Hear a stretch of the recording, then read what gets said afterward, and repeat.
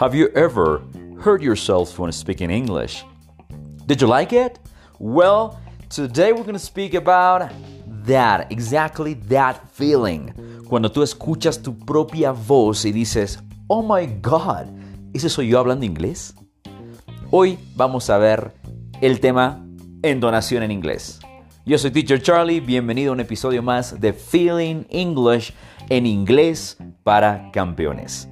Recuerda que yo me dedico a enseñar inglés a toda Latinoamérica porque mi sueño más grande es que muchas más personas, así como tú, formen parte de las líneas y las filas de los campeones que vamos a hacer de Latinoamérica un lugar muchísimo mejor y con más éxito de la mano del inglés. Así que, si tú eres un campeón y campeona como ellos, bienvenido, welcome. So, today the topic is intonation is king. Have you ever heard yourself when speaking English again? ¿Cuál ha sido el resultado? Did you like it? ¿Te gustó escuchar tu voz? Pues bueno, to improve your English fluency, it's really important that you start to focus on intonation. Para mejorar tu fluidez en inglés, es importante que comiences a enfocarte en la entonación de las palabras. Y hoy te voy a enseñar 3 formas de cómo mejorar esa parte del speaking. Remember, intonation is king. Repítelo. Intonation is king. La entonación es el rey. Nosotros tenemos que enfocarnos en sentir más. Por eso es que mi proyecto se llama Feeling English.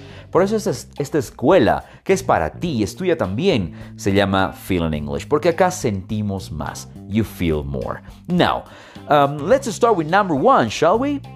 Read stories. Number 1, read stories. Lo más importante de adquirir una fluidez en inglés de verdad es comenzar leyendo historias.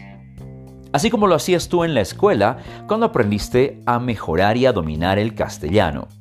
¿Recuerdas las historias que leías en tu curso, en tu grado, en tu salón, cuando estabas, no sé, en la primaria?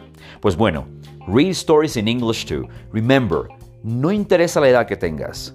En cuanto al inglés, aún eres un bebé o un niño.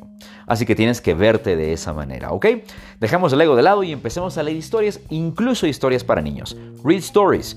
Puedes googlear las palabras clave Stories English Basic, Stories English Intermediate o Stories English Advanced. Yo les recomiendo mucho leer las historias de el British Council. Es inglés británico, lo sé, pero es muy importante. ¿Por qué? Porque tienen palabras mucho más accesibles para aprenderlas, you know? Así que British Council, ahí tienen el link www.britishcouncil.com. Vayan y aprendan con esas historias. Number 2, sing songs. Yo sé que todo el mundo te ha dicho, escucha canciones en inglés.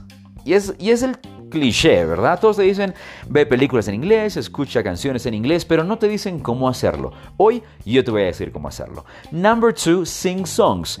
El primer paso es conseguir la letra de la canción. Cuando tengas la letra de la canción, tienes que empezar a transcribirla.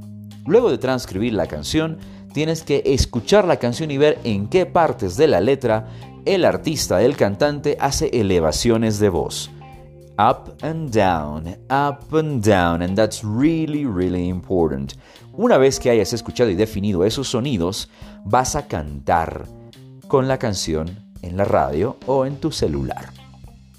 For example, you have the song Always by Bon Jovi. Y la primera parte empieza muy lentamente. ¿Por qué? Porque dice, This Romeo is bleeding. Yo no canto para nada, yo no soy cantante, pero simplemente estoy copiando la voz de Bon Jovi. Hace que mi entonación sea más delicada, más suave. This Romeo is bleeding, you can see his blood. ¿Verdad? A diferencia de cantar una canción de Eminem, right? I don't know lyrics from Eminem by heart, pero él es mucho más fuerte, entonces depende mucho la canción que escojas para que la entonación varíe.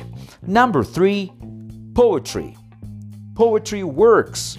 La poesía funciona, así que ve rápido a Google. Tienes que ser muy proactivo y además muy curioso si quieres aprender inglés, así también como muchas otras personas o como un nativo angloparlante. Así que ve y lee la poesía de Estados Unidos, puedes leer poesía británica. Lo más importante es que siempre sientas más. You feel more. Y pienses menos en tu pronunciación. Siente más, ¿ok? So poetry, I can recommend Edgar Allan Poe. Edgar Allan Poe poems are awesome. Yo recuerdo que solía recitar The Raven todos los días para mejorar mi entonación. You know? Nevermore. Nevermore.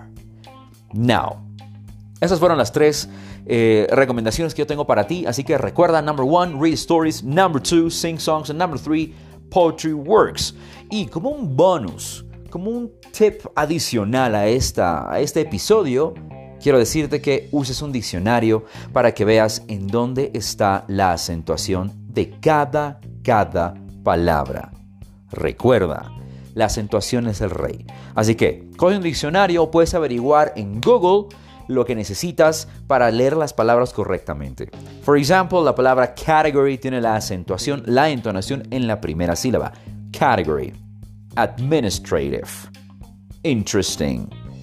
Y así otras palabras. Entonces, comienza a leer palabras y luego aplicarlas en tus historias.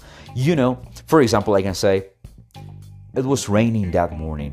I don't remember why you had to leave. I feel so sad without you. I miss you so bad. Ese tipo de entonación solo se consigue sintiendo en inglés. Así que campeón, campeona, thank you very much for staying up until this moment. Recuerda compartir este episodio si te gustó. Compártelo con tus amigos, tu clase, tu teacher de inglés, con todos. Y no olvides seguirme en Instagram, en Facebook y las clases en YouTube, que todo es gratis, todo es para ti.